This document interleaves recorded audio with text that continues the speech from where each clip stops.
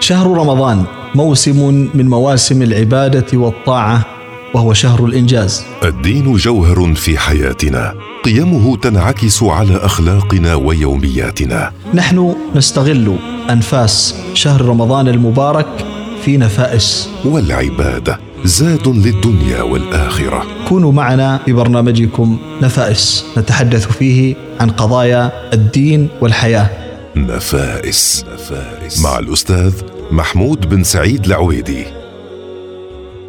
بسم الله الرحمن الرحيم، الحمد لله رب العالمين، وصلى الله وسلم على سيدنا محمد وعلى آله وصحبه أجمعين، وبعد، فالسلام عليكم ورحمة الله وبركاته. أي إنسان يقدم على أناس يرونه فيقيمونه أولا على مظهره، فإذا تكلم نسوا المظهر وتذكروا الكلام، وإذا عايشوه نسوا المظهر والكلام وتذكروا الأخلاق والمعاملة.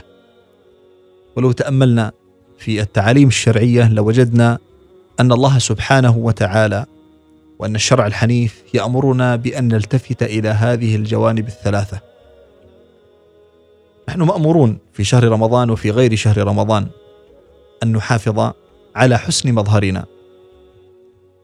النبي صلى الله عليه وسلم كان يأمر أصحابه بأن يتهيأوا للقاء الناس.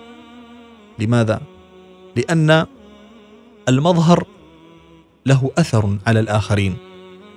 إذا رأيت إنسان في هيئة حسنة لا شك أن ذلك سيؤثر في طريقة تفكيرك عنه، في أخذ الحكم عنه. نحن لا نقول أن تأخذ الحكم عن الناس من أول اللقاء، ولكن هذه قضية لا بد أن نلتفت لها. النبي صلى الله عليه وسلم كان يعتني بمظهره، وكان يلتفت كثيرا إلى أدق الأشياء. ومن شمائله صلى الله عليه وسلم أنه كان يحافظ على السواك، وكان النبي صلى الله عليه وسلم من شمائله أنه كان ينظر في ركوة الماء فيصفف لحيته صلى الله عليه وسلم. وكان النبي صلى الله عليه وسلم إذا قام من الليل أول عمل يقوم به يستاك. والأوامر الشرعية التي تأمرنا بتحسين المظهر والصورة كثيرة جدا، على مستوى الفرد وعلى مستوى الجماعة. أصلحوا رحالكم وحسنوا ثيابكم فإنا قادمون على إخوانكم، يأمر الصحابة رضوان الله تعالى عليهم. أما تحسين الكلام فقد وردت النصوص الشرعية بأهمية اختيار الإنسان الألفاظ أحسنها، يختار من الألفاظ أحسنها، لا يأتي ويختار أي لفظ.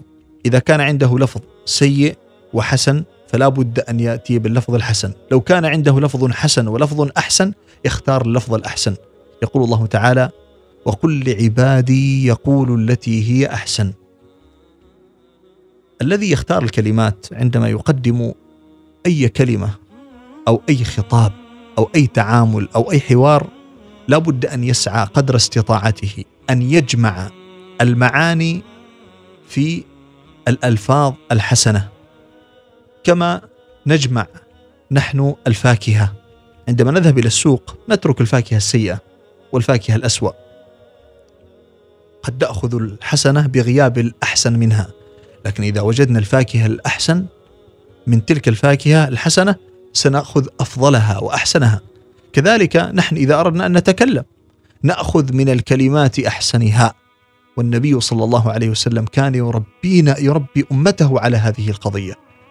تأتي امرأة ويسألها النبي صلى الله عليه وسلم: من أنت؟ تقول: أنا عاصية. يقول لها: بل أنت جميلة. لا يغير اسمها، لا يحب الأشياء السيئة صلى الله عليه وسلم. وقل لعبادي يقول التي هي أحسن. الألفاظ هي قوالب المعاني، يعني لو جئت في معنى معين تقدمه في لفظ، هذا اللفظ هو قالب للمعنى. حاول أن تقدم المعنى في أفضل قالب، في أفضل عبارة تختارها. إذا وجدت عبارة قد تفهم خطأ حاول تنميقها، حاول أن تسعى إلى ترتيبها وإلى تنظيمها. والنبي صلى الله عليه وسلم حذر من الكلمة وبين لنا بأن الكلمة عندنا في الإسلام لها هيبة بل إنه حذر كما جاء في الأثر: إياكم وما يعتذر منه.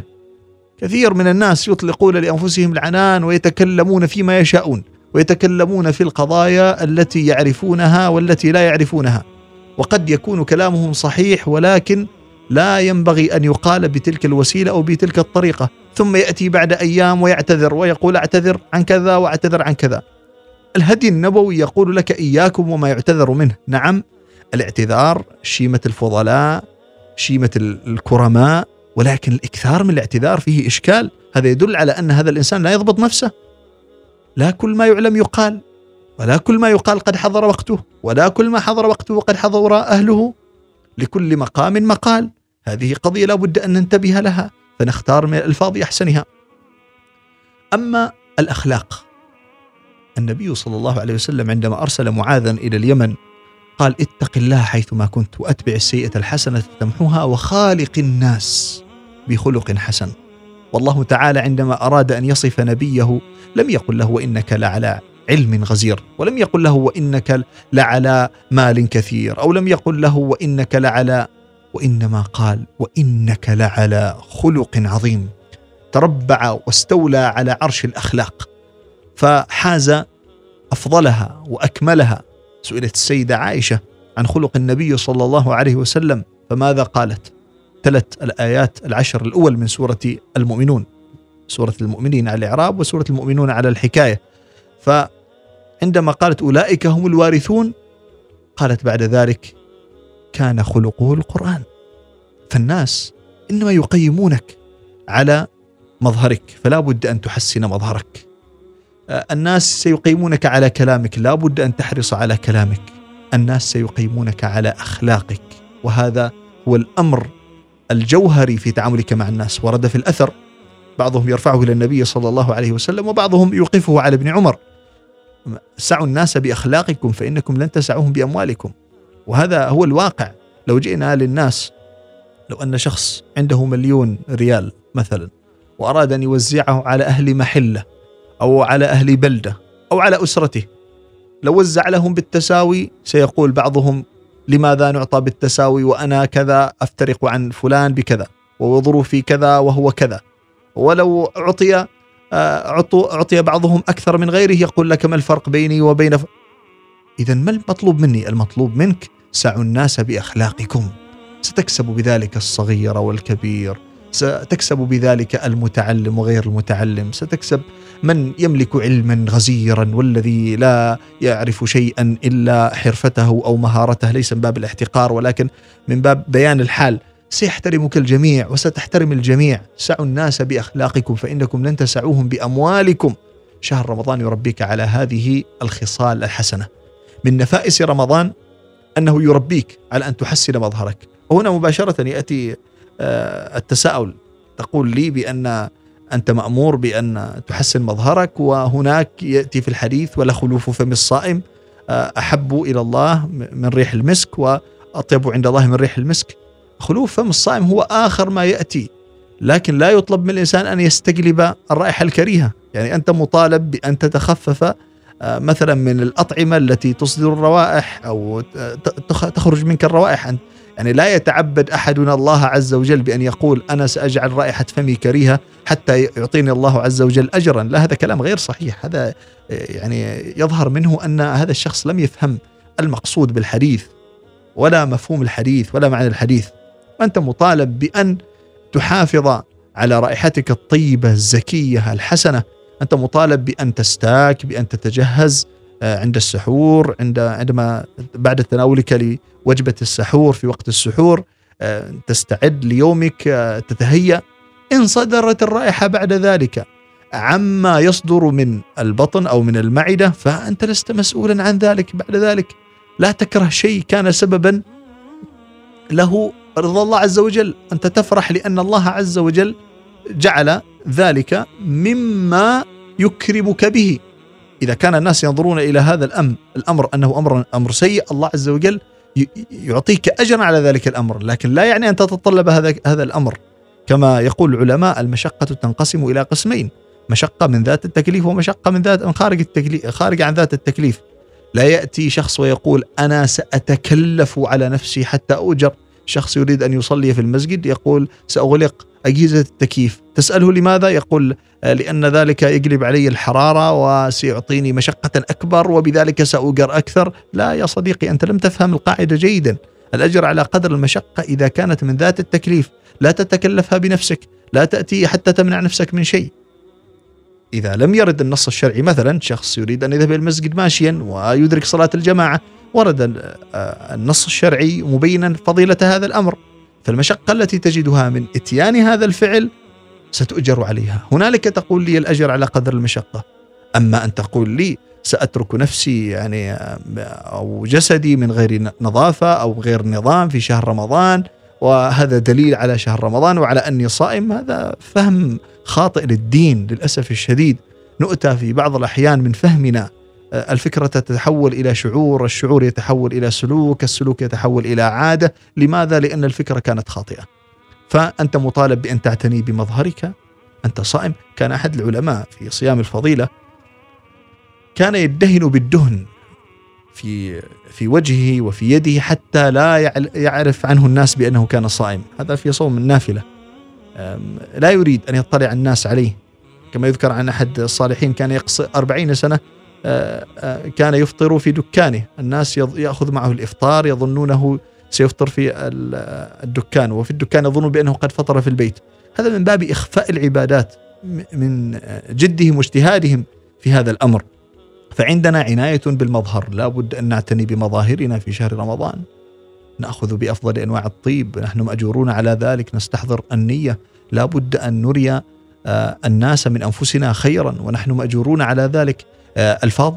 ألفاظنا في وسائل التواصل الاجتماعي في التعامل مع الناس، عندما نلقي أي كلمة، عندما نتعامل مع الناس، لا بد أن نزن كلماتنا قبل أن توزن علينا، لأننا سنحاسب على كل كلمة نتكلم ونتفوه بها.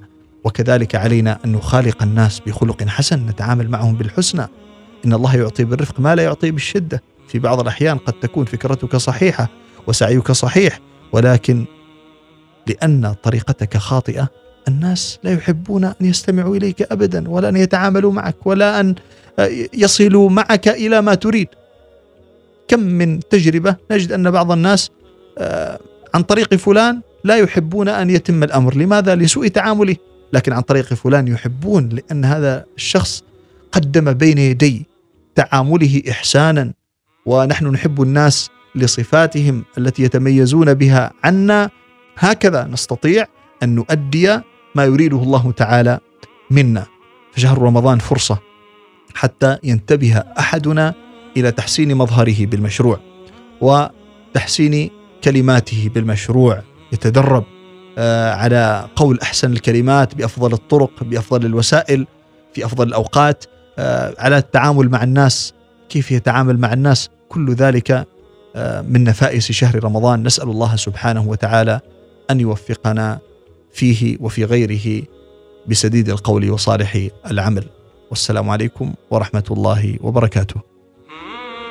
شهر رمضان موسم من مواسم العبادة والطاعة، وهو شهر الإنجاز. الدين جوهر في حياتنا، قيمه تنعكس على أخلاقنا ويومياتنا. نحن نستغل أنفاس شهر رمضان المبارك في نفائس، والعبادة زاد للدنيا والآخرة. كونوا معنا في برنامجكم نفائس، نتحدث فيه عن قضايا الدين والحياة. نفائس مع الأستاذ محمود بن سعيد العويدي.